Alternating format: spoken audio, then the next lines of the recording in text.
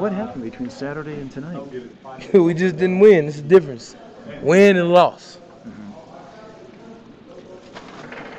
But in terms of how they did it, how they did at the beginning when they came out like gangbusters. They blitzed us, dog, and we didn't respond. Point blank, period. Is there anything? Obviously, you don't like to lose like this, but is there anything positive from the standpoint that you can look at it and say, let's Yeah, we got another game Wednesday. Can we say we got another game Wednesday? Turn the page. Okay. And what was the most difficult? What's difficult about being in a game like this when you're down by so much with so much basketball? Seems like whatever you do is not gonna work. It just doesn't work.